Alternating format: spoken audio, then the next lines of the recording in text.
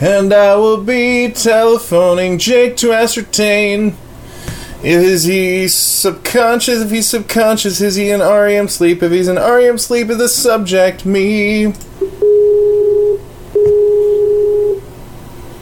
Hey, Mr. Skullhead. Hey there, Mr. Jake.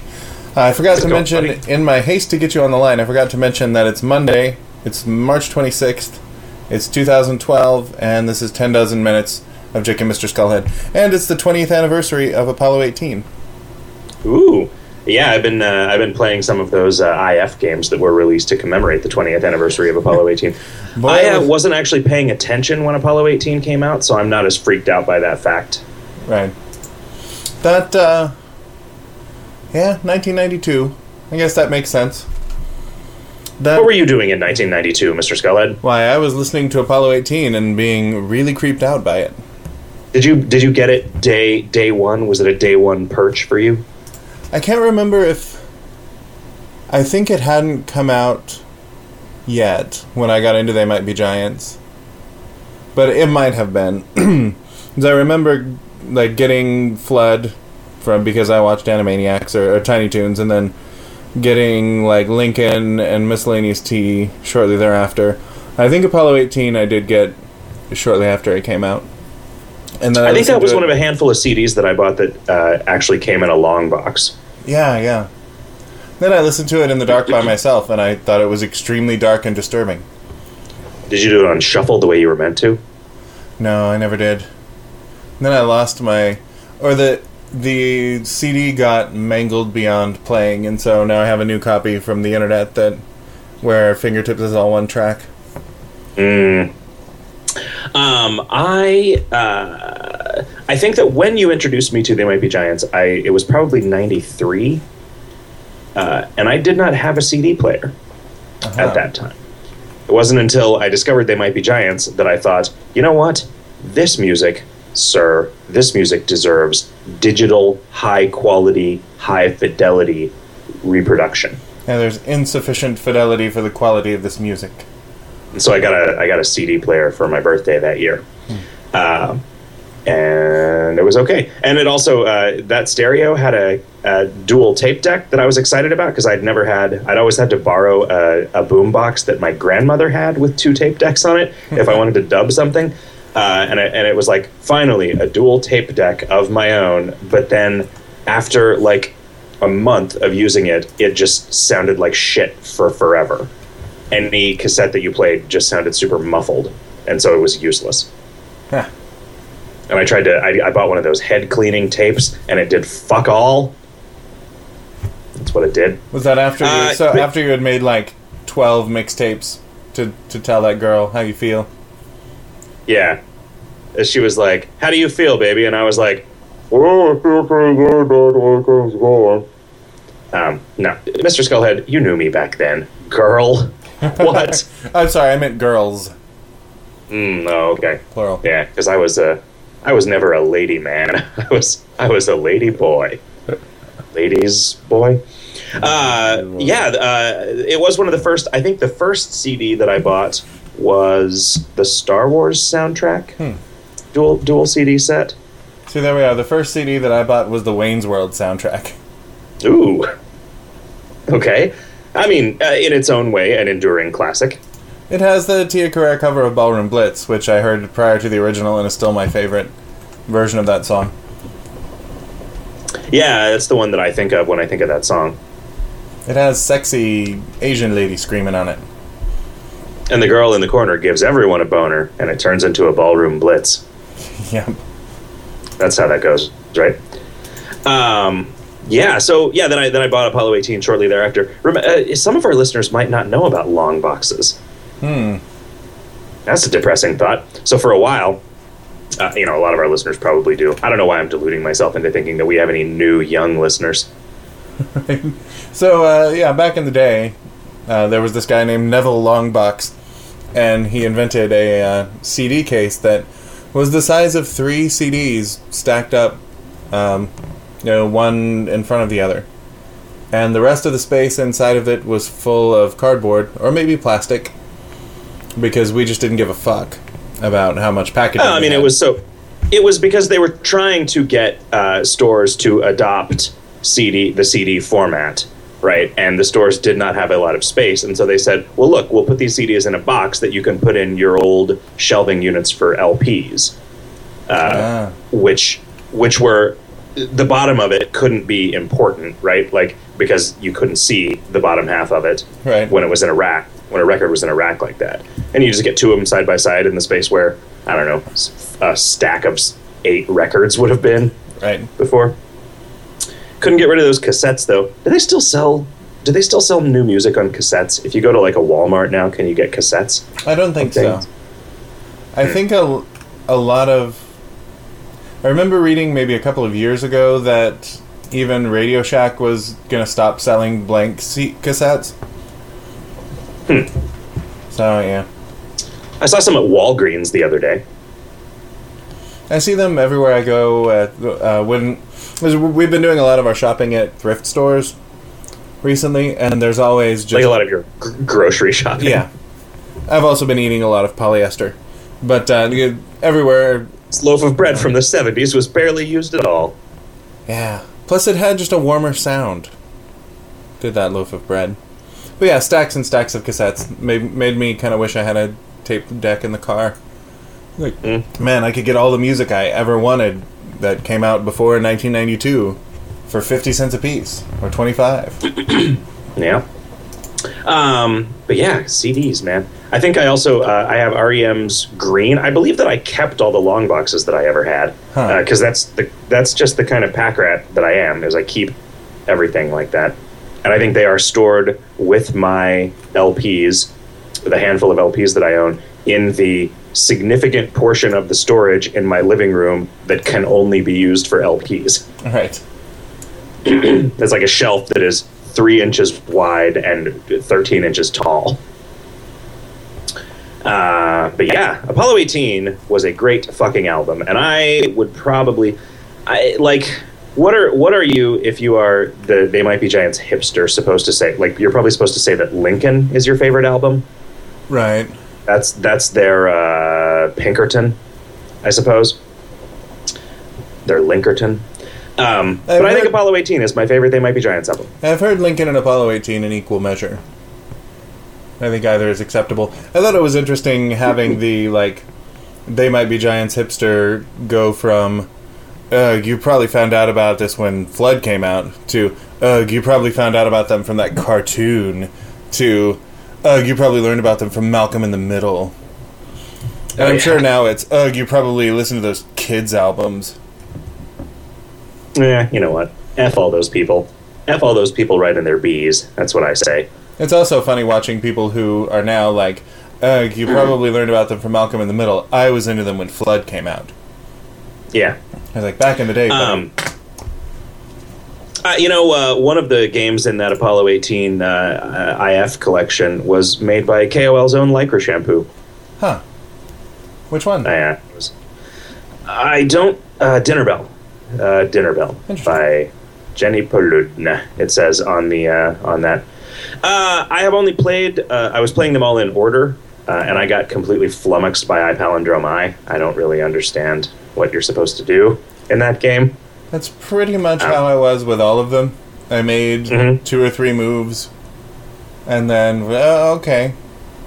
So I get it. I'm playing Dig My Grave, and I've dug a grave, and I put the body in there, and now I'm up in heaven with St. Peter and the angels. Like, maybe there'll be some... Oh, shit. Are you supposed to wave? No, I tried waving it. Maybe that's the solution. Did you try waving? I did indeed. Oh, didn't do anything? No. The trouble with these one-off, short, interactive fiction games is that you never know if it's actually just a linear experience where there is no puzzle to solve, or if you're not figuring out whatever obscure thing you're supposed to do. There were a couple of them that I played around with a little bit and then looked at the walkthrough that was provided, and if that walkthrough wasn't a joke, then Jesus Christ. There are a lot of schools of thought on huge page with a table on it. So, you would probably need to do this like 30 times to recognize the pattern. Then once you recognize the pattern, then you do, this like there's a number of points assigned to each sign of the zodiac and a number of points to each card in a deck, and you accumulate points. So like, holy shit, would I never. Are you sure that you weren't reading a walkthrough for The Fool's Errand? Because that sounds very much like a puzzle in The Fool's Errand that was fucking bullshit. That very much sounds like an actual Fool's Errand. Yeah, Apollo 18, though, man. That's good stuff. I have to say, I saw They Might Be Giants in concert, 2 months ago? And my girlfriend, who had never seen them in concert before, enjoyed it very much, but I think that it was probably my least favorite They Might Be Giants show. It sounded, it just sounded like a rock and roll show. But it was bound to be like a rock and roll show, and I just don't. Yeah, but it was bound to be because you didn't know half of the songs because you never listened to me. Sure, that's true. That is true. You are right about that. Man, you know what I saw that was a fucking amazing show, though? We went and saw the Magnetic Fields play in Oakland 2 nights ago, and it was great. You saw the Magnetic Fields play a show. That guy's voice is super deep. Oakland. Yep. And they sang Come Back from San Francisco, and we were in San Francisco. Rad. I guess we were in Oakland. But yeah, man, it was awesome. It was in one of the coolest venues I've ever been in. I don't know that I would have felt that this venue was as cool if it had been more crowded. I think a larger crowd would have made this kind of suck, but it's a theater. It's the Fox Theater in Oakland, and you go in and there's a whole bunch of bars, like individual bar stations set up with full bars and several beers on tap. So you never had to wait in line because there were 12 different lines. There is also a bigger bar attached to it that apparently there's no way to get out through. It's like a bar that's on the street, but when they're having a venue in the theater, they lock the outside doors, or maybe there just are no outside doors anymore. But Rudy's Can't Fail Cafe, which is next door, had set up like a little catering thing in there. So you could go in and get fairly reasonably priced food, which was good, and then you could take it back into the theater with you. There were no seats, but there were several different tiers of general admission standing room, so you could be in the back and still see. There was apparently an upstairs that I did not explore. There were these giant, glowing-eyed Buddha statues to the left and right of the stage. Anyway, it was neat. And the thing that I think that I liked, the reason that I think that this show worked so well for me, I've figured this out. If you don't have drums, the other people in my party disagreed with me, but I believe that if you don't have drums, then you can hear the music. And if you do have drums, then you cannot hear the music in a space where there is a guy running a mixing board for a rock show. Yeah, that's never been my experience. Anyway, it was just like, it was not like they were just playing the exact songs off of the albums because the instrumentation was different. It was like, for most of the time, Lemony Snicket was out there with his accordion. And Stephen Merritt, I think, was mainly either playing nothing or a theremin. And there was a cello, and there was a mandolin, and there was a guitar, and there was a piano. And that was it. And they sang mostly songs that I knew because they sang mostly songs off of 69 Love Songs. And the new songs that they did sing, you could understand all of the words. Sure. And they were just as good as the Magnetic Field songs that I knew and loved. They played Reno, Dakota, and they slowed down the slowed down parts, even though they didn't have to. Well, that's nice. Which was pretty cool. I told you about what happened with that song, right? No. Or did you read it in the liner notes? So it's like, the entirety of the instrumentation on that song is like a 2-note, like do do do do do do, played on a banjo. And there's like it's probably like a fourth and a fifth in there as the song progresses, but drop down.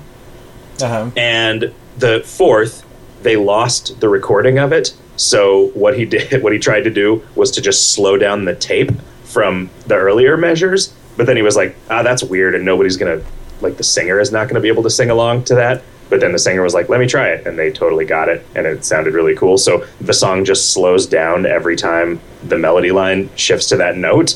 Huh. And it's awesome. It's great because of that personality that's been injected into it. See, it's the flaws that make things memorable and wonderful, Mr. Skullhead. Oh, that's lovely. I haven't heard enough Magnetic Zeros, I feel. Magnetic Fields? Magnetic Fields. I've heard some of Edward Sharpen the Magnetic Zeros, but not the Magnetic Fields. Edward, sharpen the magnetic zeros. That seems like a thing an order that you would yell to your ensign. But sir, if I do that, they'll turn into ones. No, like on your space aircraft carrier, right? There are your kamikaze fleet is a bunch of magnetic zeros. Ah, and you have to sharpen the tips of them so that they'll actually puncture the hull of the spaceship next door. Yeah, so they'll get in the gas tank before they blow up. Right, the gas tank. Speaking of which, Edward,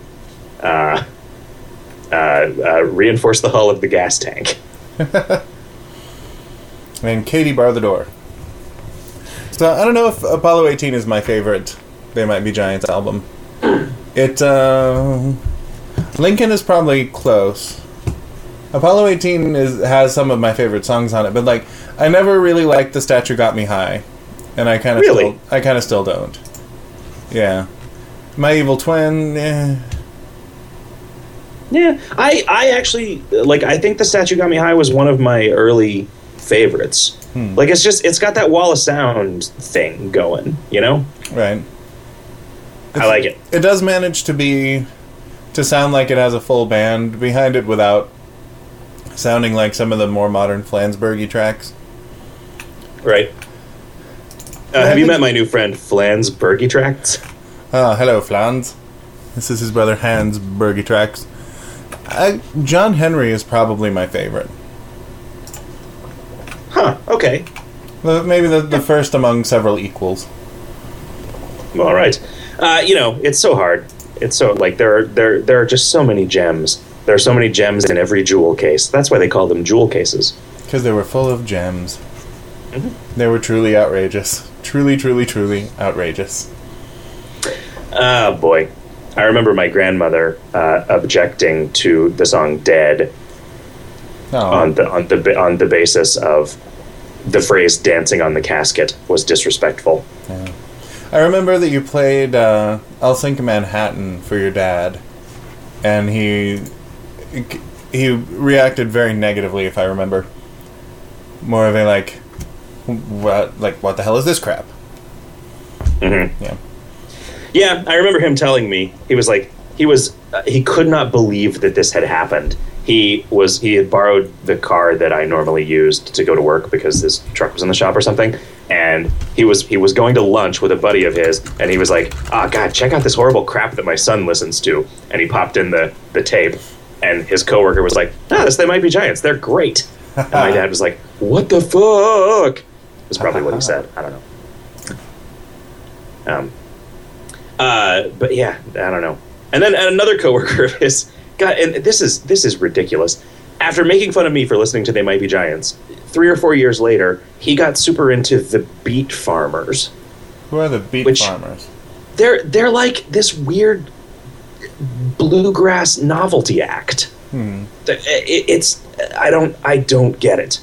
I don't get it. The one They Might Be Giants song that he liked was "Lucky Ball and Chain." He was like, "Oh, this sounds like some decent 70s country." Sure. Yeah. Okay. I would agree. Yeah. That's also a pretty good song. But that's the thing to like about They Might Be Giants. Like, they do like to hop genres. Yeah, they can play a convincing song in any genre. Yeah. I like it. Just like Ween. Sure. Yeah.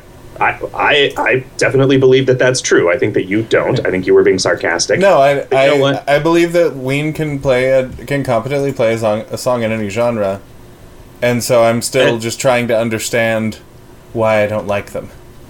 Oh, huh. Well, that's interesting. So I think they're very good musicians. Lyrically, you I find don't think they're as clever. The content sort of relatively tasteless, as I understand it, right? Lyrically, I just don't think they're as clever, and I think for the most part, a They Might Be Giants song is a They Might Be Giants song. Like, there's some ineffable molecule in there that doesn't get changed when they change from genre to genre, and Ween, not so much. I tend to go, oh, this is a weird fucking song. It kind of sounds like Prince, I guess. Oh, that was Ween. Okay.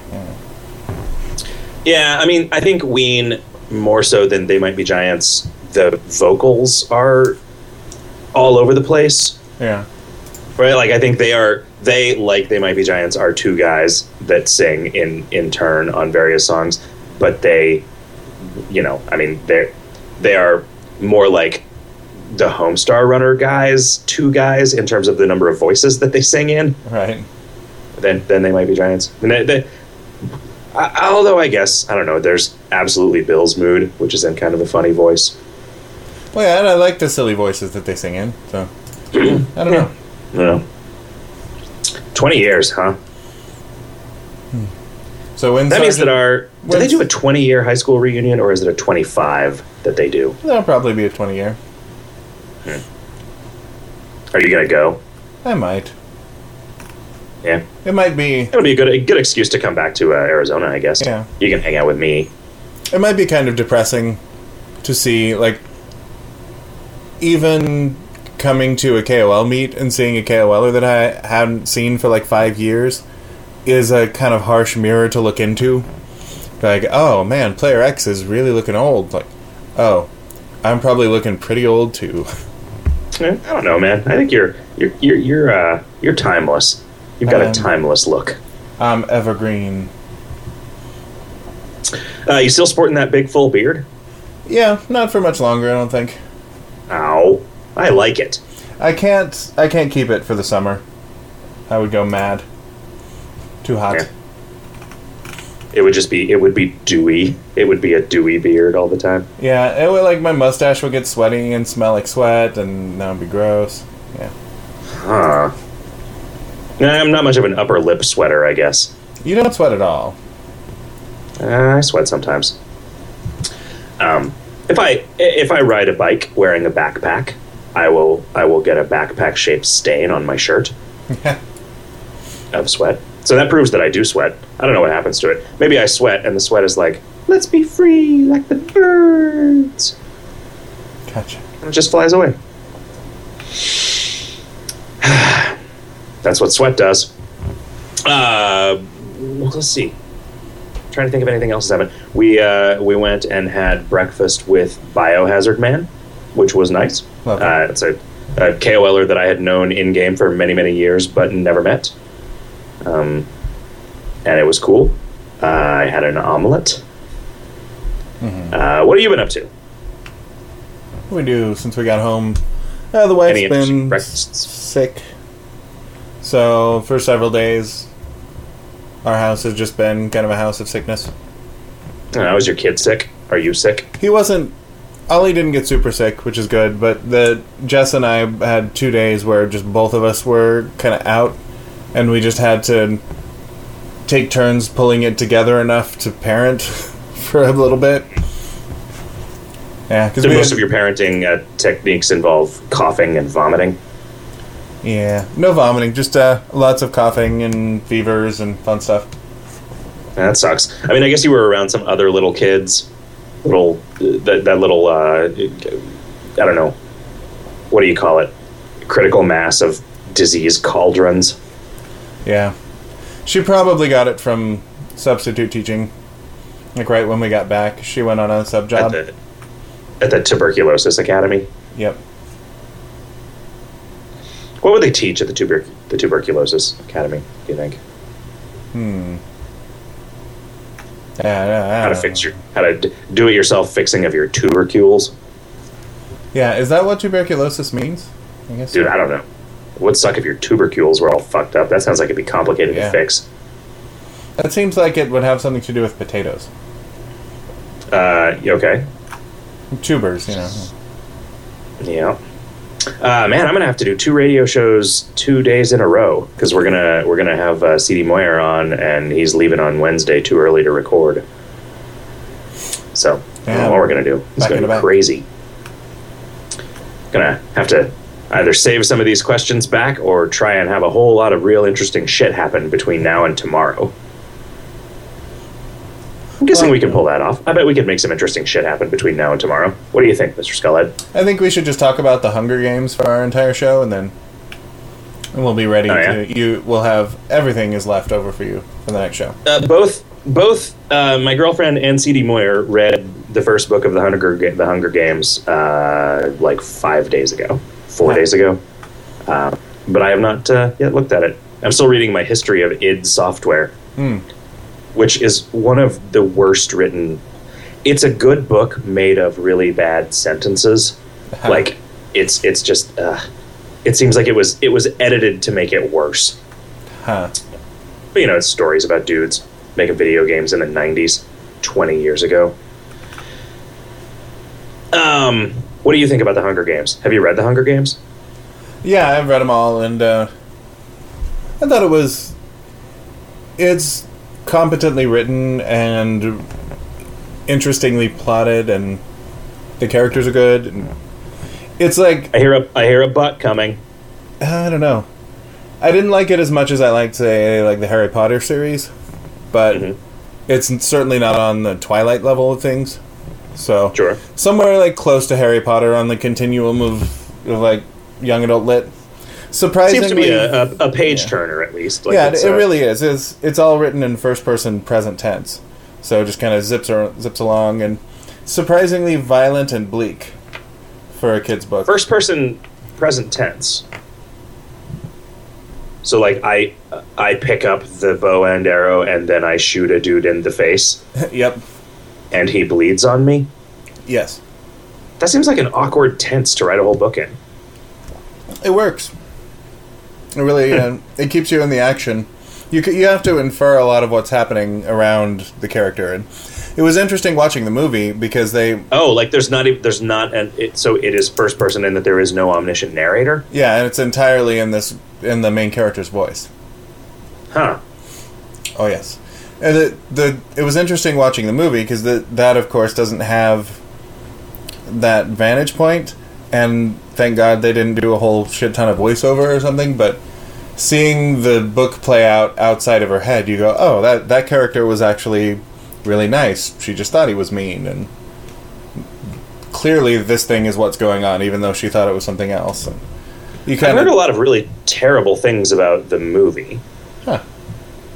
It wasn't bad. It wasn't perfect. So I guess, like in internet land, it's terrible. Yeah, I don't know. It did as good a job as... Like, the people complaining about it I've seen have wanted it to be like an R-rated, straight adaptation of everything in the book. And I mean, from the preview, it did look like there would be some juicy titties to be had. Exactly. But that was just never going to happen, you know? They're not going to they're going to pay, like, $20 million for the rights to a story and then make some movie that only 20 people are going to go see.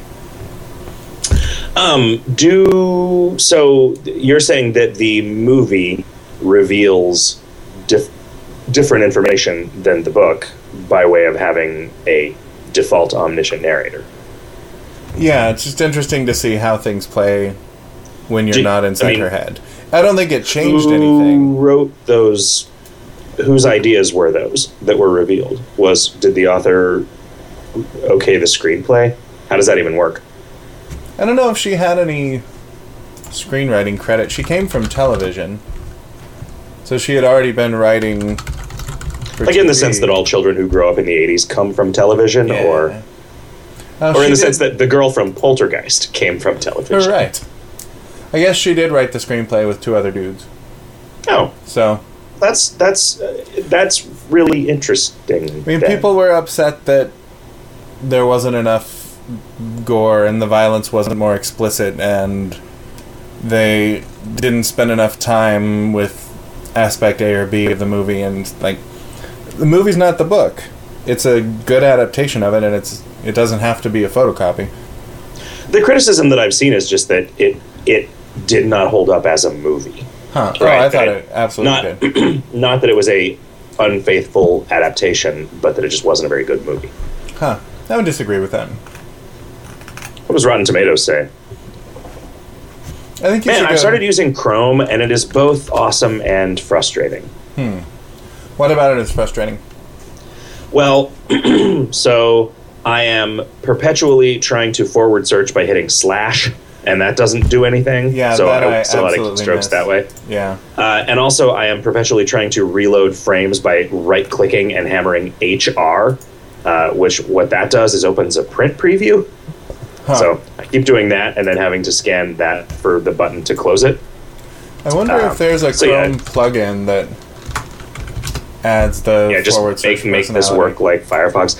I'm assuming it seems sort of frustratingly unconfigurable. It's like they didn't want the options thing to be scary, and so they didn't do a lot of stuff on it. Also, the download bar that pops up on the bottom just really fucks up the layout of everything.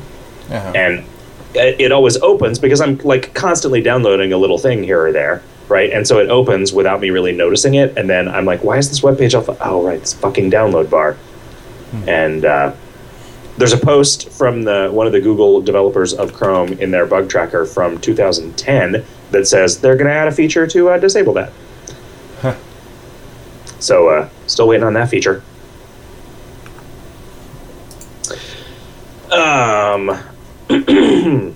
So you saw the Hunger Games and you liked it. You've been sick. What else? What else has been going on? Oh, I made a wall. One out of your basement. Yeah, one out of the 4 that I need to make in the basement. Put that up. I got to work with a framing nailer, which is a device designed to shoot like 3-inch long nail through a 2x4 and into another 2x4 with such force that the head of the nail is buried like a good 1/4 inch in. Is it pneumatic? So that thing is fun, yeah. It takes 4 shots before it depletes the reservoir of my air compressor, and it has to charge up again. And the one time did you rent or borrow, or did you buy this thing? I came from Jess has a great uncle that has a garage full of tools that he never uses. So the one time that I was a little bit off, and I guess I was shooting through a piece of wood that had a hole in it from a knot or something, and I missed the 2x4 I was shooting into, and the nail went all the way through the wood, kind of dinged my thumbnail and flew across the room.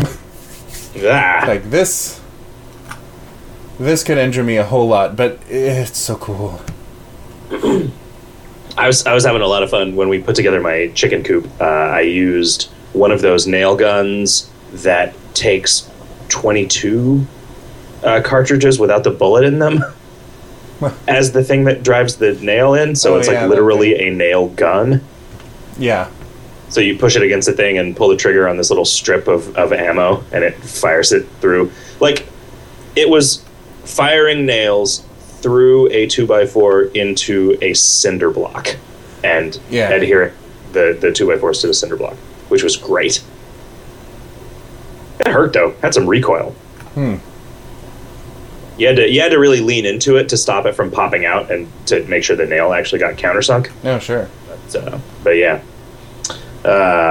So yeah, you took down old walls and replaced them with new walls. You moved them. We're not gonna. Some of the walls are gonna get moved, but mostly it's just taking down paneling and putting up drywall. So why does that require framing? The drywall has to have something to stick to. Oh, the paneling was not attached to a regular balloon frame? Yeah, the paneling was just attached directly to the cinder block, and that's why it was falling out. So the frame that I'm building is glued to the floor and screwed into the ceiling and not really touching the cinder block. Okay, so you're making your room a little bit smaller. Yes, because it wished that it was a little bit smaller. Well, cool. Is your plan to have a fully finished basement? Yeah, it's half of it's finished now, and I would like to bring it out. Like, the laundry room is going to be its own little room doesn't have a ceiling on it, but the rest of it, yeah. What? So right now you go into the basement, you walk through a scary area, and then you walk through a door into the finished part. Right. What I would like it to be is you walk down into the finished part, and then if you go through a door, you go into the scary part where the laundry is. I see. So it doesn't have a ceiling, you mean it's just looking through onto the floor joists? Right. Okay. Not that, like, it goes, like, you have a 2-story laundry room and a horrifying pit trap. Yeah, and a skylight. So in the laundry room, you can have lots of natural light. Cool. This is just the central shaft of the house. It's our laundry shaft. So that way, from wherever you are in the house, you can always throw an article of dirty clothing directly into the washing machine. Right. That would be great. And then I have to have a series of pneumatic tubes to pull that off. Then if anybody says that I should shut my mouth, I can say I'm just talking about shaft. Sure. Indeed. Oh, man. So, you used a pneumatic nail gun to... I have not done anything... Since I got my air compressor, I have not done anything that really taxed it. All I've done is, like, occasionally... like, if I air up 8 car tires, then that will deplete the tank. But mostly what I use it for is the bicycle tires, and so that doesn't take long at all. It's kind of a hassle, because you have to drain the air compressor every time, and the draining it takes longer than the using it. Right. And it's really loud. Like, you pull the safety valve, and it's like... blam. Yeah. I returned one because I thought it was broken, but it turned out I just didn't understand how it worked. Because the one worked, it had the exact same problem, and I was like, God damn it. The first one, it was screwed up, and I went to Amazon, and it was like, oh yeah, this valve was broken when it showed up, and like in like a handful of the reviews, like, you know, so I had to get another one. But it wasn't broken. It's just a valve that you open by turning it to the right and tightening it against the thing that it's screwed into, and that you close by turning it to the left until air stops coming out. Right. But before it actually comes out. And then you'll never know. Yeah, if it's open, you just never know, because the air that's coming into it is just not getting compressed, but it's coming out slowly enough that you don't notice. Yeah, Tricksy. That's obnoxious, and I don't know why that needs to be the way that thing works. I assume safety. Science. Is it safety? Yeah. Sure. Oh, well, should we start answering some questions from this here forum thread? Sure. I say this here forum thread, but I don't have it. Purple Shrimp says, what's brown and sticky? Parrot. Freakyphobic444 says, can lunch sacks be multi-usable? Let's see. Why are lunch sacks not multi-usable? I'm going to do a search for sack. Yeah. I think, I think it is just to preserve the joke. Let me see how that code works. Item ID. I had it in front of me. What did I say? 4890. I'll do a forward search for 4890. Let's see. No. I guess it's just using the... Yeah, it totally could. It totally could. I will make that happen. It's not simple enough to do while I'm on the air, but yeah. Erich says, any thoughts on the monster data idea that comes up every now and again? An item where, when used in fights or whatever, will collect its data, hit points, attacks, defense, element, file, to be shown in future fights. Whether it's plausible is a different story, but it'd be fun for people to collect and mimic a functionality that you need Mafia for otherwise. I do really like that idea, and I've been trying to figure out a way to do it that is worthy of it. And I have an idea. I need to talk to you guys about this at the next meeting. 2, any new thoughts to an in-game daily list? As already mentioned here, the amount of things to keep track of per day has gotten pretty overwhelming, and can seem more so for someone just joining. I think what you're not realizing is that the list of things that you have to do every day for someone just joining is extremely, extremely small. Yeah. And the danger with making that list, and the thing that every time I think about that list, I think, yeah, it's a pretty good idea. But then I start seeing the things that people want on that list, and it's just crazy. And so I'm like, nope, not going to do it. one way in which I could imagine doing it is if the only way anything ever got put on that list is by you doing it once, which wouldn't be a big deal, right? It would just be like storing a thing. And then there wouldn't be anything that you would see and you'd be like, what the fuck is this? I kind of don't like, although because this is a fun social thing, is probably not a big deal, but I kind of don't like that in the options menu, in the right-click menu things, there's all these, like, you go there, and on your third turn, you look at the options menu, and you look at chat, and then you look at this thing, and it's like, what the fuck is a cream pie? What is a brick? What does singing a carol do? That's weird. Challenge to Alice's Army. The fuck is that? Send soiled toilet paper. That's not actually what that says. That'd be a great April item of the month. Is shitty toilet paper. Yeah. And then we can say, not only is this toilet paper of low quality, it's covered in excrement. Haha. Oh. Yeah.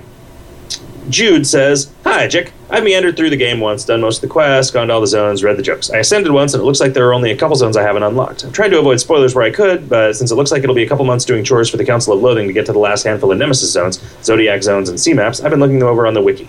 I think I'm at a point where I've done it all and will be petering out of the game. Not that it hasn't been a fun time, but the collectible Mr. Store items and the number of accounts old enough to divide fractions make KoL look like a game that's made to grab players and keep them around. So I'm curious if you could share what you, the designers, want players to want at various stages of their KoL participation. The first time through, there are all the jokes and puzzles, but what are the players' goals the second time playing through the game? What do you want to stay intriguing after a year/5 years/a decade?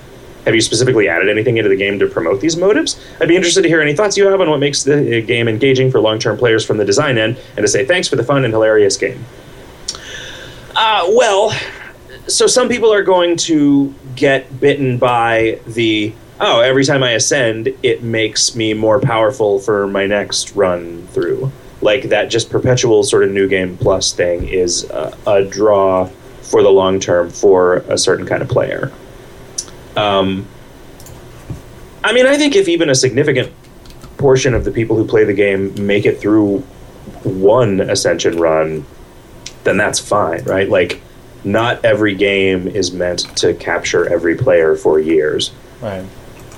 And, so like the hound dog is a thing that I could imagine somebody in your position sticking around for, right? Like, the goal with Lucre was for there to be a thing that if you weren't really playing, that you could pop on, spend a few turns, make some progress every day, and that would keep you coming back so that you would see the announcements and see, oh, we just added a new thing, or we just changed this thing, so that you would maybe want to go check that out, right? Like, I would like for the long-term appeal to be involvement in an ever-evolving community and game that is, like a fun place to hang out, right? Like, the arc of an MMO is always like, it's a game and then it turns into a chat room, and sometimes it stays a chat room for a really long time, and then sometimes something will happen in the game that makes people start playing it again. Huh. Like your enthusiasm just gets renewed. Like, that's what happens. Yeah. I don't know. What do you think, Mr. Skullhead? Yeah, I was looking at that and pondering, and I do think that it's the Ascension mechanic, really. Either it grabs you or it doesn't. The idea of it's not so much seeing new content as doing the same content with a different edge to it. Yeah. And I think we'd be remiss if we were just chasing after making sure people were always seeing new content all the time. Yeah. So, I don't know. And I'm comfortable with this guy having gone through it twice, who maybe in 6 months will get the email and come back and play something new for a little bit.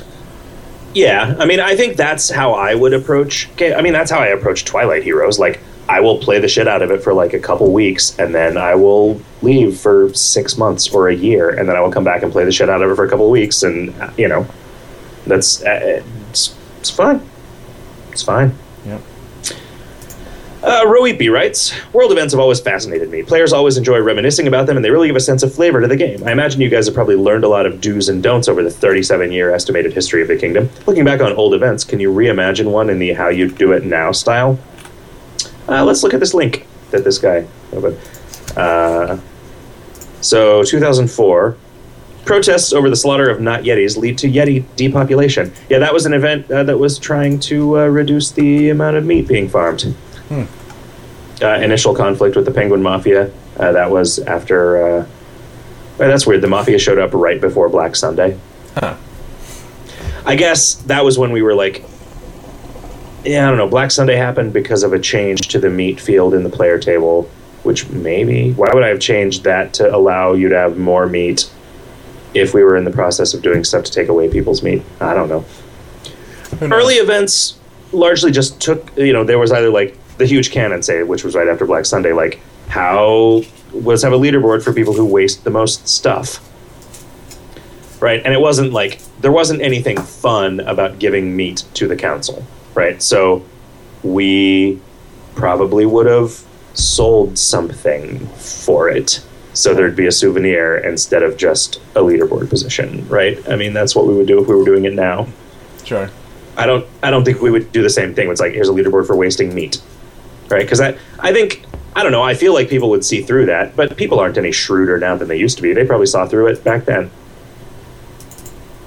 Yeah, the Yeti thing was cool. One thing that we learned from the Yeti naming contest was never to, again, do a thing, which we ended up doing this again, but don't do something that requires you to curate potentially tens of thousands of player submissions of text.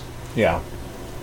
That was pretty bad. I do think it's funny that we went through that whole process and independently arrived at the winner, like the three or four of us actually going through it, all of these submissions, and we ended up with Werebear. And there were accusations flying, and we said, "Yeah, no, but I can't tell if you're joking or not." No, I'm not joking. Riff was the one that won the Yeti naming contest. Oh, I think you're thinking of something else. I thought it was Werebear. No, it was Riff. Was that then before Riff started working for us? Because I'm pretty sure. I believe so. Yeah. Yeah, that wouldn't have made any sense that way. But we had met him. Yeah. I had met him. You might have been in Flagstaff. You were there. You'd met him. I think that was after the summit. Yeah. Okay. And after that fateful game of blank white cards. And then Ascension was implemented. I would never do anything like that now. Yeah. Or NS13. Man. Yeah.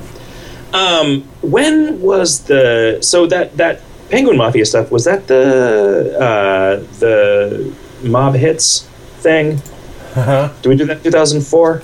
Perhaps. That was super fucking unpopular.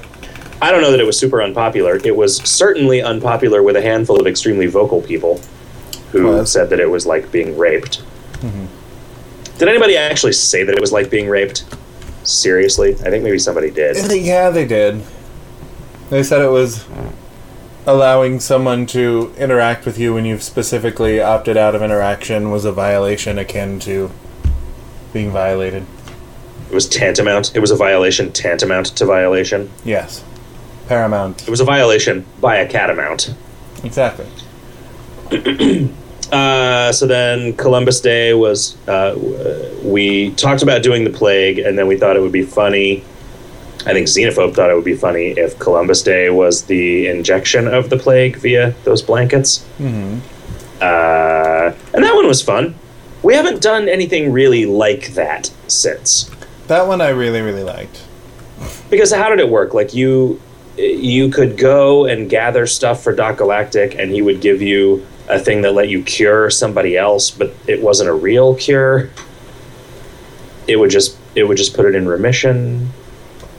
I don't remember how it worked. And then you could wear those glasses that would make it so you just couldn't see it. Yeah. Anymore. Well, just the way that it spread was pretty novel. Yeah, it's I think about stuff like that sometimes, and it's like, it is... I really like describing, like, that mechanism sounds really cool, but the way that it played out, it happened so fast that I don't know that it was like, yeah, I don't know. I don't know how to feel. Like, I don't know how I would approach trying to do the same thing now. Huh. I would probably make it spread more sporadically and slower so that it, rather than just like, you know, most people, their experience of it was they logged off and then they logged back on the next day and everybody had it. Right. I liked that it came on slowly and then it took a while. We're like, whoa, that's weird. Is my text a slightly lighter shade than everybody else's? It was neat seeing people discover it. Yeah, but then, like, it's 5 minutes after the first person notices it that they analyze it in Photoshop. Yeah. This is fake, you can tell by the pixels, they said. Anyway, I thought that was cool. I mean, that was just fun. It didn't have a goal. Was that one of the first ones that we did that wasn't specifically addressing a problem? But then in the middle of it, White Wednesday happened. Right, and then we ended up going into the zombie thing. That was ambitious. That was fun. Yeah, I mean, we had... The reason that we were able to do so much with the 28 Days Later thing was that we had... It took like 36 hours for the restore to run from the backup. Uh-huh. And so there was just nothing we could do for 36 hours, so we just... like, the game was down, so all we had was like nervous energy and shame and the drive to try to make it up to people. And never underestimate the twin motivators of nervous anxiety and shame. I mean, that's basically responsible for my entire career. Yep. Oh, speaking of this period of time, I do want to say, just in case I don't show up for next week's radio show, we're apparently going to meet the Gun Run in a couple of days. Interesting. Apparently the Gun Run is... so the reason that we're going to meet the Gun Run is because the Gun Run is now a guy who works for Twitch TV, which is like the gaming branch of Justin TV, and is apparently just super awesome. Huh. And he is... we're hanging out with the Idle Thumbs guys again, and they were like, hey, we should bring the Gun Run with us. And we're like, okay. Because he did like a live stream thing for them, and is apparently awesome. So it's going to be fun, though. What I would like to do is I would like to meet him and then ask him like 1,000 questions, because I think that would be funny. But I also don't want to impress him. The weird thing about having done this for 9 years is that we're going to keep encountering people who were like 13 when they started interacting with us, right? And now they're old enough to drink. And man, would I not want to go... I would not want to, especially if there were like permanent records of how obnoxious that I was as a 12 or 13-year-old, available for anyone to Google. I would just not, like, I think I would just move to a new country. If I don't know, if I were 22 now, I would move to a new country. That's what I'm saying. I think if I knew where to find the sysadmin of the Gem Trade BBS that we used to be on, where I gave his wife a whole bunch of shit for posting ads for his jewelry business in his forums on his website, I think I would probably not contact that guy. I remember that guy being kind of a dick, though. See, I remember him being kind of a dick, but then I think about all the shit that I used to do. It's like, I used to go into the, like, whatever... What was the, like, forums on a whole bunch of topics that various BBSs could access? Like FidoNet? I don't know. But, like, I would go into the Nine Inch Nails one and just talk about how shitty Nine Inch Nails was, and believing that all I had to do was just tell these people that it's shitty, and then they would understand, and then they would stop liking it. And when I see that behavior now, it's like, oh my god, that guy's such a dick. Oh, I used to be that guy, that's who you are when you're starting out. Yeah. Like, yeah, I'm really glad that I did not have much of a voice when I was younger. Although, I mean, I look back on stuff that I did when I was 34 with just such shame and revulsion that. So I'm 34 now. In 2 years, I have that to look forward to. Yeah. No, not even 2 years. I'm only 35, buddy. Yeah. Wait, I'm only 35, right? It's 2012 and you haven't had your birthday yet. Yeah, I hope I didn't get into my late 30s yet without noticing.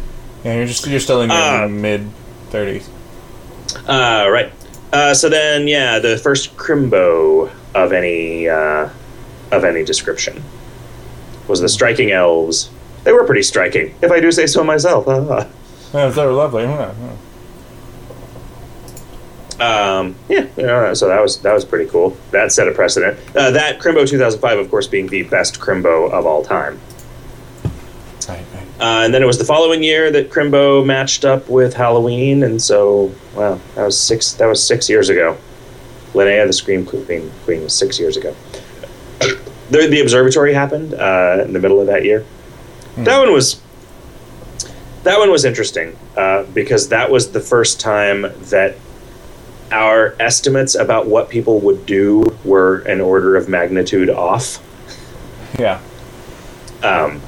So then we're like, shit, let's do that again, but with 10 times as much stuff. So that one was weird. The interface, I remember being sort of goofy. Xenophobe it was one of those things where he got interested in a thing, and so he did way more work than the result of the work was worth, where the moons and the sun would actually trace a realistic path over time through the field of view of the observatory. Wow. And you could catch them and look at them, and I think some people did, but they were in a different place all the time. Like every hour, and then that code that advanced them ran for years because we forgot to get rid of it. We forgot to turn off the cron job that would make the moons and the sun slowly creep across the visible area. Yeah, that was a weird little thing that was going on there. And then the comet hit Hanks, and then that Grimacite comet's been there for a really long time. Is it still there, actually? Is the Grimacite site still a thing? I don't think so. No, I think I got rid of it. Okay, cool. No more of that. The penguins, yeah, people like them, but I'm trying to think of any ideas about the penguins now, and I don't have any ideas about the penguins now. I think they were good when they started. Yeah. Crimboween was fun, as I recall. Like looking at that was kind of the way that sort of set the precedent for the way that we do things now. Right? Later on, so the Lame Observatory turned into, I don't think he has the pirate revamp. So that no longer, the ocean thing doesn't look like it's in here as a world event. I thought of that as a world event. But I guess people didn't think it was a world event because it stuck around. Mm-hmm. When the pirate revamp happened and the ocean exploring thing. And, maybe it shouldn't have stuck around, because right now that's just a goofy, confusing thing that you find that seems like it should be something important, but it's really not. Yeah, I don't know. This ended up being a nice little hike down memory lane that we're not even halfway done with yet. What do you say we move on? Save some of that for the next show. Yeah, I mean, after these, it gets more and more like, what have you learned from this event in 2011 that changes the way that, how would you do that if you knew then what you knew now? It's like, we basically did at that point. Yeah. Like, we got more consistent. We got, Big's dig notwithstanding. That was just a miscalculation on my part. It was enjoyable for come on, you guys. Of course this isn't all of the thing. Of course these guys know better than that bullshit. Like, yep, yeah. Of course there is. Man, people were mean about that. Dars says, Jick, are you familiar with the Magic the Gathering player profiles? Mark Rosewater calls them Timmy, Johnny, and Spike. Names given to 3 ways of looking at and playing the game. Timmy wants to experience something, Johnny wants to challenge himself, and Spike wants to win. I really like... so I can unabashedly say I fucking love Mark Rosewater. Like, that dude is just one of the guys that is in my top 5 guys who, if he writes something, I will read it and enjoy it list. This is to compare to KoL jargon with Magic. You could say that Dick Stabbers are Spikes, guys who do 100% Teleportitis runs are Johnnies, and you, sir, are a Timmy. You just want to have fun and make cool stuff. Yeah, I can never remember what the actual thing is that those names correspond to. But I know that one is very optimization focused. One of them wants like big explosions and stuff, and is that the experience something guy? I think it is. And you know, it's a good perspective to keep, right? Like they say, like, why nobody would ever play this card. It's just like a really mana inefficient, high number monster that it doesn't have anything interesting about it. And what they will point out is that, like, no, what's interesting about it is that it's big, right? It's big, and the numbers are big, and if you get it out there, it's going to be like, man, I'm attacking you with this huge fucking big thing, and it's big, right? And it's, like, not the best thing to play, and it's not... I mean, it's, like, this very naive, in a way, a naive approach to it, right? Like, I remember when Doc Galactic was teaching me to play Magic, like my senior year of high school, right after my senior year of high school. I looked through the cards, and I was like, I pulled out the Craw Worm, and I was like, why wouldn't you just have nothing but this in there? And then he pointed out, well, it costs a whole lot to cast. So if you had nothing but that in there, you wouldn't be able to have anything in play until like the 8th turn, and you would probably have gotten killed by then by somebody with a mix of like early game stuff and late game. So I'm like, oh, okay, I get it. There's a lot going on in this little deck of cards. I'm going to spend hundreds of dollars and hundreds of hours of my life playing this game. Did I ever try to get you into Magic the Gathering? I don't think we ever even played a game with each other. I think the first game of Magic I played was at... Oh, at Gen Con. At Gen Con, yeah. Yeah, when I got us those weird starter decks and tried to, yeah. That was cool. I thought it was I neat, guess but remember, the time like, when I was playing a lot of Magic was the time when you and I, like, there was, I feel like maybe a 2-year period where we didn't see each other at all. And I think that thing was entirely encapsulated. Magic was entirely encapsulated in that 2-year period. No, I remember, like, when you started getting into it, but you were always the one with a job, and I was the one with a, like, $3 a week allowance. Okay. So, it just seemed like those decks might as well have cost $100 a piece. Yeah, I guess that's true. See, you should have been working at the movie theater like me. Yeah. Wearing a tie for $5.25 an hour. Was it $5.25 even, or was it like $4.75? Well, no, minimum was $4.75, but when I got promoted to assistant manager, I started making $5.25 an hour. You got yourself and I had to wear a tie. A big fat raise. Yeah. Hey, do you want to take a little musical interlude? I do. I could use a beer and to offload my last beer. All right. We'll see you in about 15 minutes, y'all.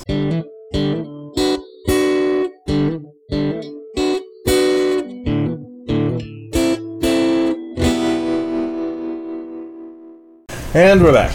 Wow. Yeah, we are. I just made it downstairs just in time. Sorry, I should have let you know that I was ready before, so you didn't have to ask me if I was ready right as she's actual size was fading out. Wow, that was good callback to earlier in the show when we were talking about Apollo 18, by the way. Oh, yeah. For those of you listening in podcast form, which is to say, essentially all of you, Mr. Scullett played some Apollo 18 during the break on the shoutcasting, the shoutcast that we do. On that thing that, yeah.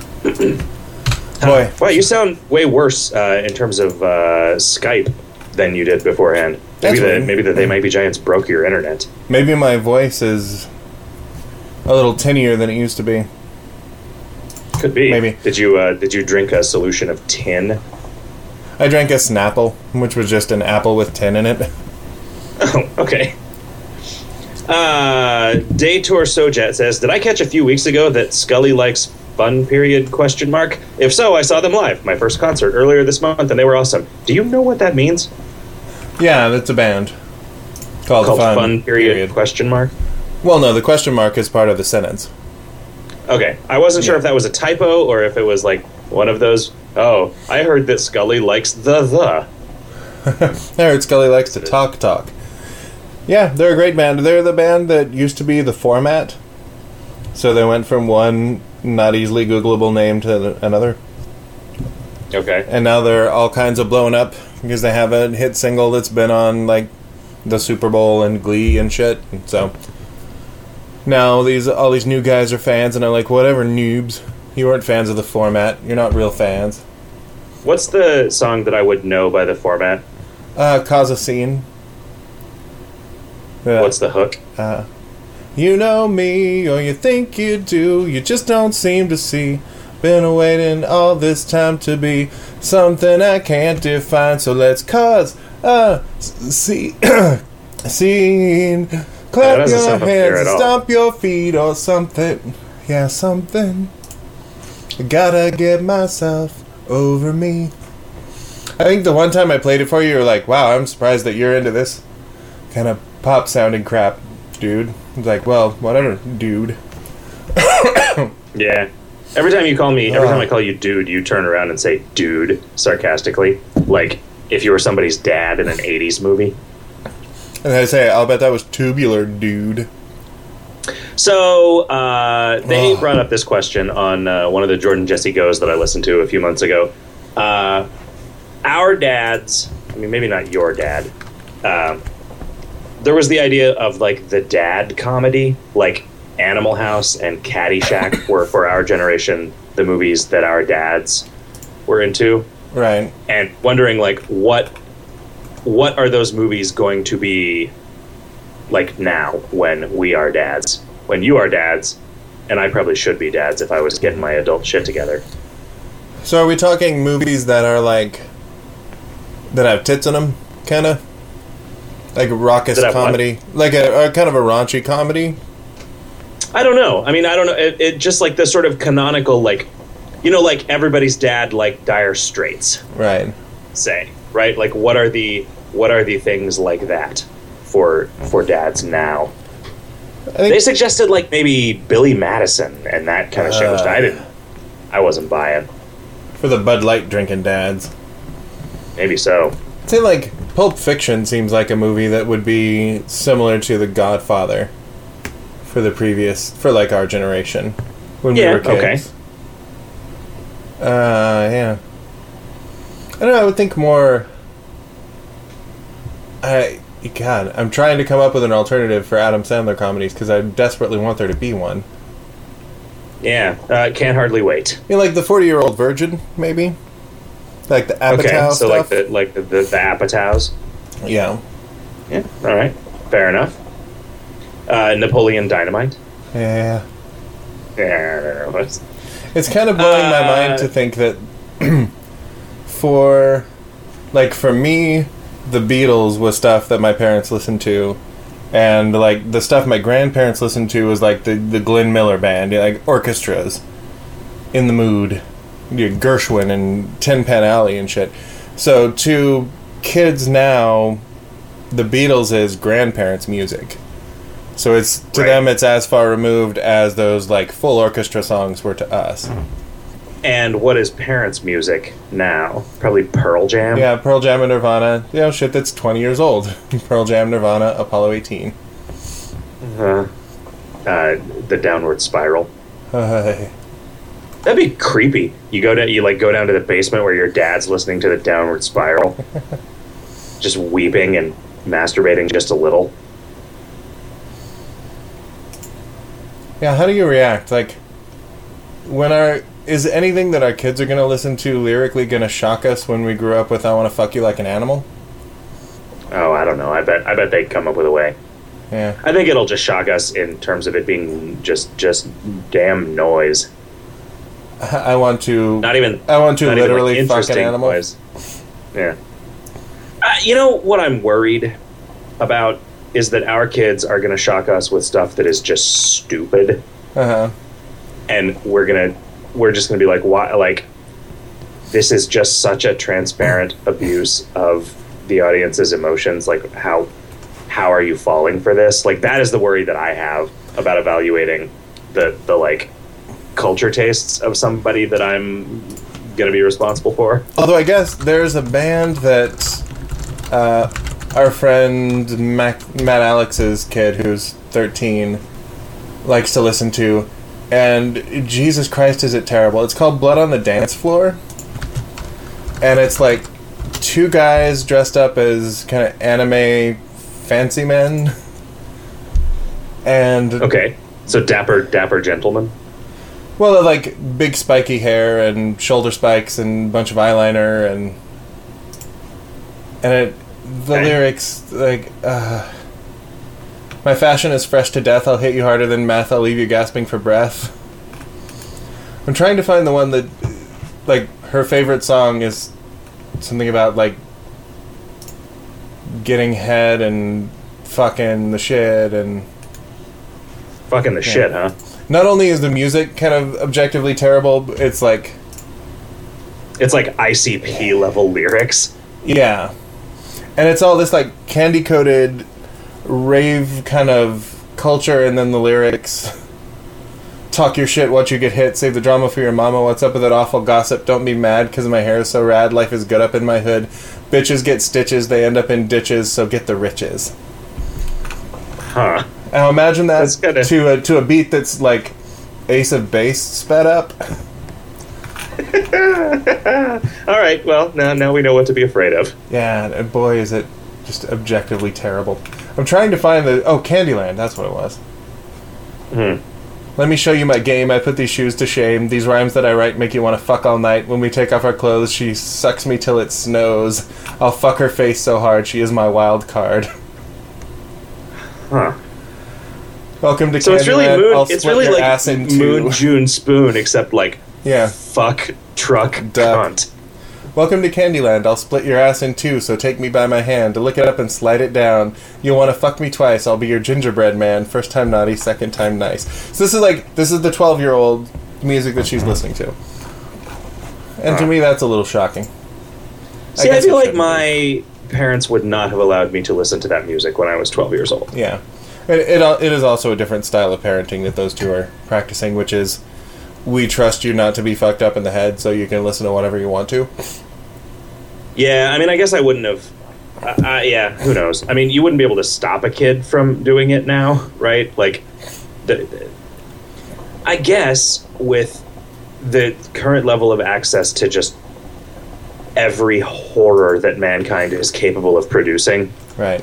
And combined with the innate curiosity of a 12-year-old, like, you just have to switch modes now. You have to be, like, preparing them to deal with what they're finding rather than stopping them from finding it. Yeah. To an extent that, like, I don't know. I mean, I feel like you could have said the same thing when we were kids, but, like, no, you know, kids are going to find out about sex, but we're going to find out about sex by our one friend has a Playboy. Right? Not two girls, one cup. Yeah. That's the thing. Yeah. Like, the 12-year-olds being porn connoisseurs is really... kind of gives you pause. I mean, I don't think that it's going to ruin people. I don't think it's actually a serious problem. It's just, like, a weird thing to have to think about. I wonder, like, I have no idea what it's going to be like in a world where all of the adults have been watching porn since they were, like, 10. Yeah, I mean, do you think that the typical, like, sky is falling, like, oh, they're not going to enjoy having sex with actual people because it'll never live up to the porn? Or is it like all of their sex will just be crazy because they all grew up watching porn? Which that seems all right. I don't know. There has already been at least one study that found a higher instance of erectile dysfunction in dudes in their 20s because they're used to, like, watch 30 seconds of this porn, not doing it for you, switch to another one, And so the actual, like, having sex with someone for minutes at a time was not enough stimulation. Yeah, I find that sort of hard to believe as a serious societal problem. You know, I think the kids are all right. Having an ADD dick is going to be interesting. Yeah, well, I mean, you can always just, like, deal with the repercussions of saying, like, oh, sorry, can I watch some porn while we're having sex? Right. Right? I mean, you just do that. And then she'll be like, sure, that'd be awesome, because I'm also bored with you. Yeah, so let's try some anal. I guess that more people are trying anal than ever before. Well, I mean, that we know of. It's weird being... KMFDM is a drug against war. Yeah. See, that's the kind of rhymes... That's the kind of rhymes that the cultural paragons in our day would spit. It's weird being somebody KMFDM who's at least not, had the excuse of not being native English speakers. Right. When they sang about Der Kommissar being in town. Oh, wait, that was the other guy. Never mind. Anyway, you kept trying to talk, and I kept accidentally interrupting you because of Skype and being a dick. It's weird being somebody who, like, I don't have any problem with porn, and I don't really believe in sin and, like, moral corruption, really, and yet still being kind of weirded out by the thought of, like, somebody with my libido at age 12 or 13 having access to unlimited porn and, like, forming ideas about women and sex based on that. Strange. I don't know. Yeah, I mean, I guess it's, like, I feel like... I don't know. You know, I mean, so the porn that we had access to when we were kids was, like, you know, pictures of maybe women, and maybe there were two people having sex, but maybe not. You know? And I am sure that there were people saying that, like, well, in my day, we jerked off to statues at the museum, you know, and having access to photographs of naked women is corrupting our youth way or just more saying, like, it used to be that I could get off, like, to the Sears catalog in the underwear section. Yeah. But you know what? I think a 14-year-old could probably still, if no other option was available. I'm not sure that anybody's getting jaded at that age. Yeah, I mean, I don't think anybody's incapable of flying completely solo. You know, it's just that, like, it's not as fun. But yeah, I don't know. I mean, to me, there was always just the understanding that, like, the same as a character in any movie, like, this is not a person. This is, like, an abstraction of a person with a purpose, with an expressive purpose in mind, right? And it, like, I don't think that people, I mean, I guess maybe stupid people think of a character in a movie and, like, genuinely hold them up as a role model, even if they are just, you know, deliberately and obviously really one-dimensional. So maybe you're right. I guess I do get angry at women for assuming that men can't tell the difference between a stripper and someone who's not a stripper. Or, like, even further down the gradation, like a stripper in a strip club and anyone who's not in a strip club. Like, I've heard the whole, you know, like, this demoralizes, it degrades women, and you're just going to think that all women should take their clothes off for you at any point. And I say, no, I want most women to take my clothes off for me at any point. And their clothes too. But I know that it's the stripper's job to do that, and so she's doing her job. And, you know, I don't come away with any preconceived notions about how she's going to behave when she's not at work. Right. Yeah, you know, but it's the same, like, it's the same problem that you run into with, like, the arguments about words and stuff, you know, where it's like, you can tell the difference, but maybe there are people who can't, and they're the ones that you have to worry about anyway, you know, they're the ones that you had to worry about before this conversation started, and they still are, you know, and so it's just like, it's this weird thing where it's like, you can't take... I remember a guy telling me this I was talking to, I don't know, it was like a friend of an ex-girlfriend's parents who was this really smart dude, and he was, he was probably 70, and he was a doctor, and I remember having a conversation with him where I was just telling him about something that I was like, I don't understand why, whatever. We were just talking about something that I don't remember what it was, and he pointed out, he was like, you can't, when you are weird, you can't use yourself as an example, right? Yeah. Like, you can't take the way that you feel about something and assume that everybody feels that way about it, because, like, the fact that you're even having this conversation in the first place means that you're thinking about stuff to an extent far greater than the average person is going to in this case. And, like, so I don't think that argument about, like, no, strip clubs contribute to overall objectification of women in society is invalid just because it doesn't do it for you or for me. Well, not for you, it does for me. Right. You know what I mean? It's like it's hard to imagine, like, what is the impact of it. And I think, well, it wouldn't be a big deal. Like, just, have ready access to crazy porn. I think that's not a big deal. It wouldn't be a big deal for me. I would have been, I feel like it got to the point in our early 20s when it was basically, like, no longer a hard thing to find. Right? And, I don't consider my teenage years to be any more formative than my 20s. And I don't know if that's unusual. Maybe it is. I mean, maybe just, like, psychologically, like, biologically, it is. You were after your sexual peak when you started watching porn and walking. I guess that's to porn. Yeah, that sucks. I feel like the further I get on this side of my sexual peak, the more, like, ready access to sex I have. So it's like, what a waste. Youth is wasted on the young. Am I right? Nah, the kids these days. Let's try to get through the rest of this forum thread in these 20 minutes that we got. Any chance, says Atheos, of making the Pokemon Band-Aids multi-usable? Yes, I did so during the break. Wax says, I know you don't often take suggestions, which makes me sad. What? But I would love it if on the Feast of Boris during an Avatar Boris run you had people come up and try to eat you. It's okay. What are you talking about? We always take suggestions. And a question, how long does it usually take to revamp a zone? For example, Hidden Temple. So the Hidden Temple is a terrible example of this, because I just decided, you know what?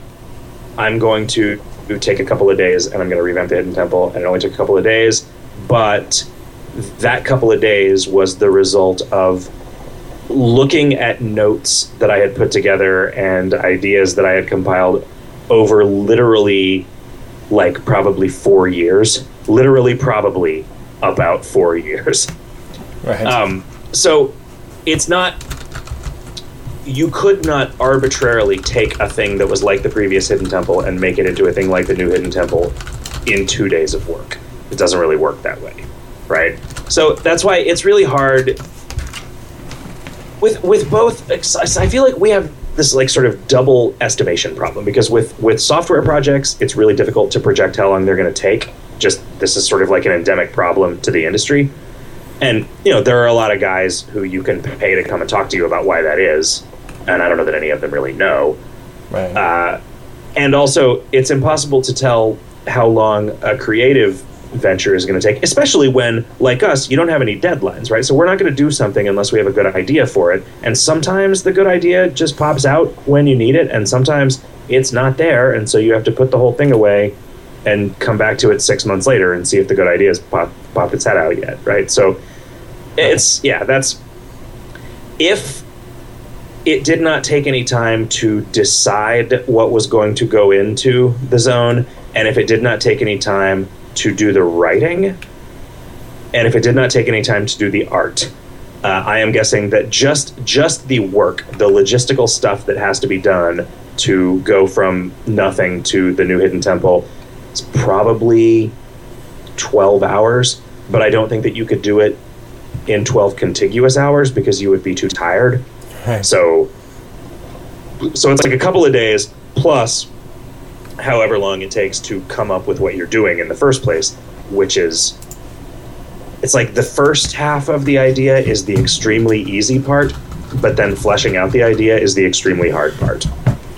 Yeah. All right. So describing it. Oh yeah. I mean, I remember talking on the radio this was probably 6 months ago, where I was like, yeah, I've been thinking about monsters for the new hidden temple, and I'm going to do a stone temple pirate and a bas-relief sheep, and you guys groaned at the puns, and then I sort of didn't come up with a third monster until I just stared at the screen for an hour after I had put in the first two, and I still don't think that it's very good, right. But your writing was really good, so that made up for the central conceit being kind of dumb. That was pretty funny. The Craven Carvin Raven was great. It's a kind of funny that I feel like is a bad. It's like a cop out to just do like, oh, this thing is a joke about the word that it's made of. Right. Like, I was pleased to turn it into a starving Craven Carvin Raven. That made me happy. Yeah. All right. In one of the hit texts, it gnaws on you ravenously because it's a starving. Is starving a word? Starving. Oh, starving. Okay. Yeah. There's starving Marvin. Urban Dictionary says that starving means what happens when I... No. What? I looked up the word starving, and it took me to the definition of pop it, lock it, beat it, bam. What happens when I play UFC, also known as fucking rape. Thanks, Urban Dictionary. It's great. Yeah. So anyway, sorry for the complicated answer to the simple question, but it doesn't have a simple answer. Thaumasiotes says the existence of Rainbow Black Box sort of implies that the 5 daily copies are slightly more core to the game than many item of the month functions. That is to say, they've graduated to a defined effect that things can have rather than being a unique quirk of some quirky item. The 6 copy bothers me a little. By the time 4 copy items of the month have been released, will you get 8 copies if you own all 4? I don't know. I mean, it's, like, the thing that we carved into that Play-Doh was obviously not carved in stone, right? Yeah. And it was just it wasn't like a really serious, we did it 2 weeks after the thing was in the store because we're like, yeah, sure, let's do it. Let's do something to just be a little kinder to the people who've given us more money over time, which doesn't, it wasn't. I don't know how big of a deal that is. I don't think it really matters to super bleeding edge play because you're just not going to pull both of them. Mm-hmm. And if it makes it slightly more fun for people who are going a little slower, then that just seems like it's, win-win because who cares? Like, they're not hurting anything by having an extra thing. And by the time 4 copy items of the month have been released, maybe it will be 6 years from now, right? It didn't, and we'll have figured out some other way to make it not a big deal. Let's see. In the future, says Lord Bitchelot, when KoL eventually comes to an end, would you be willing to answer questions spades have about things like the ultra-rare mechanics, some unspaded items, etc., or would you prefer that they remain secret forevermore? Sort of like a magician choosing to keep his trick secret. I mean, once it didn't matter, I wouldn't care. Come interview me after KoL ends. Whatever. Let's see. Some other people talking and stuff. Darzil says, stat gain on scaling monsters is based on the monster's attack value, so most advantageous for Moxie classes is they get a monster with low health based on muscle but high stat gain. Muscle classes get lower stat gain but more health to hit through. Mist classes get lower stat gain and an easy fight. Any possibility of trying to normalize difficulty of an encounter and stat gain for scaling monsters between the classes as scaling monsters are becoming more common, or indeed just stat gain as difficulty is harder to tune? Yeah, I could imagine starting to base stat gain on the average of power and defense instead of just power. I don't know what that would actually change. I'm worried that it would have some impact on something that I'm not thinking through, but it does kind of make more sense. Because in general, unless it's a weird scaling monster, I guess that just reduces the stat gains across the board from scaling monsters. Although not across the board. No, it doesn't. It just normalizes them across the classes.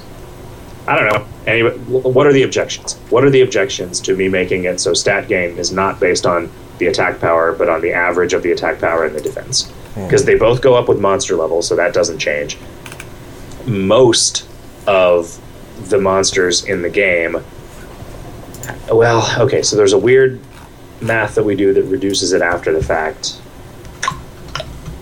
So the monsters in the game that have, like, in the Spindler are 10 power, 10 defense, are actually 10 power, 9 defense once you fight them.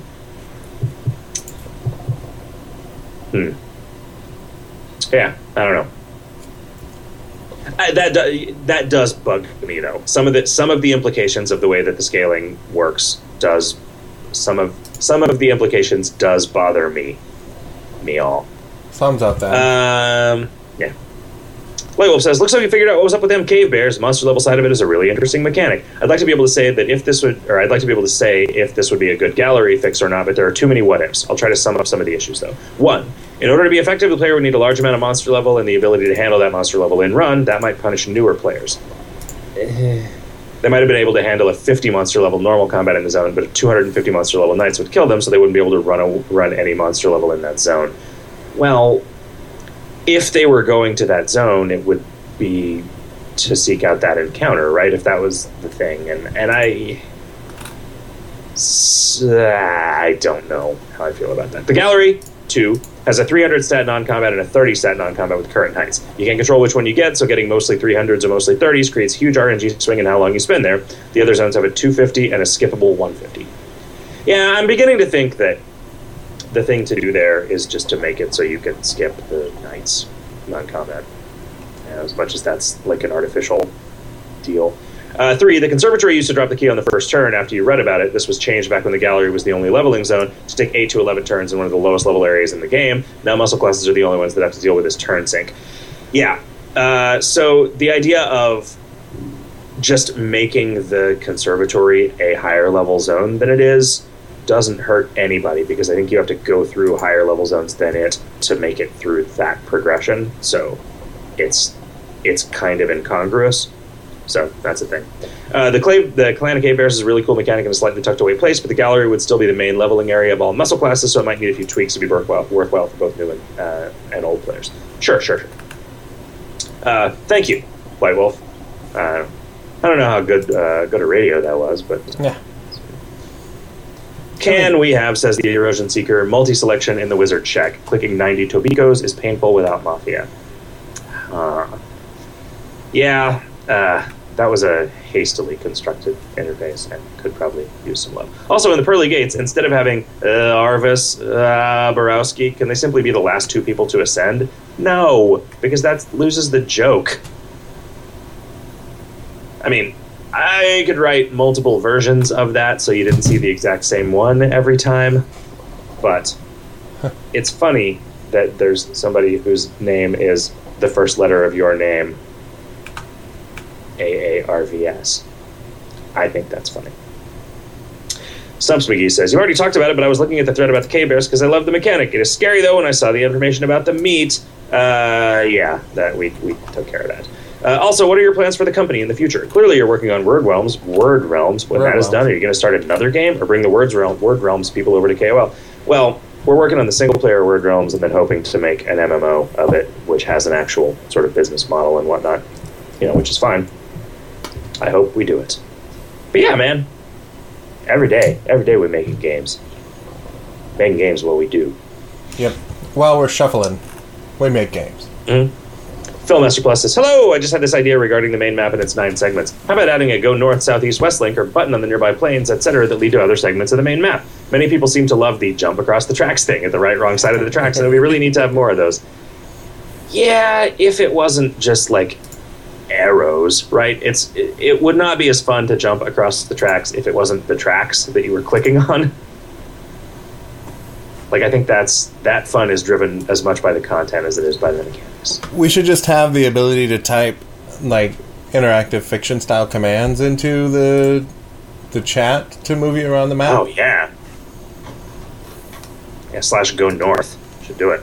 Yeah. Or we could just put... we could decide that we can have a world event where players work together to unearth a 3x3 grid of railroad tracks that encompass the entire map. Beastmith says, if you considered a challenge path which disallowed using permed cross-class skills, but still allowed a player to keep all the class-specific and class-neutral skills, like a Seal Clubber could use permed Seal Clubber skills and also Slimy Sinews and Torso Awareness, but could not use Shield Bud or Pasta Mastery or Advanced Cocktail Crafting. Yeah, that seems like a good December path one of these days. We'd probably have to do the leaderboards differently. Chilled says, what facial hair are you fine gentlemen rocking these days? I have some mutton chops, which either require worship or a slap to my face. Scully's still rocking the full beard, and I'm doing my Abe Lincoln plus goatee, where I just shave the patchy parts of my cheeks. Right. And that's it. And I like it. I look at myself in the mirror and I think, I'm going to listen to what that guy says. As opposed to, who's that dumb kid? That's what I think. You know what's as weird far as game me, stuff goes, say again? What's weird for me with the full beard is that if I just have a goatee, it looks really terrible. But somehow adding the little like cheek area and sideburn makes it look pretty awesome. I have no idea why. Yeah, I don't like the way that I look with a goatee either. I think in general, when I see a person with a goatee, I think, there's that asshole with a goatee. So sorry, listeners who have goatees, but, maybe you look like an asshole. As far as game stuff goes, you may have caught the discussion on clan whitelisting policies, but I'd be interested to hear how you feel about it from your end. I know Jix said that he likes that whitelist exists, but how about how the clan system works when you don't have a whitelist? I have not read that thread. Once you've discussed that, a clanny of mine posted in that thread suggesting that being accepted into a clan should automatically whitelist you to it, and that whitelist should only be dropped if you're booted. What do you think of that form of that idea? Got a better version of it? I don't know, man. That seems weird. That seems like a thing that you wouldn't necessarily want. You still need to be able to edit the whitelist anyway so that you can, deal with permissions after the fact and stuff like that. Do you have a sense of, have you looked at that thread? Do you know what people's issues are with the way that it works? Yeah, I'm not sure. Let's, now we've only got 5 minutes. Let's finish this thread.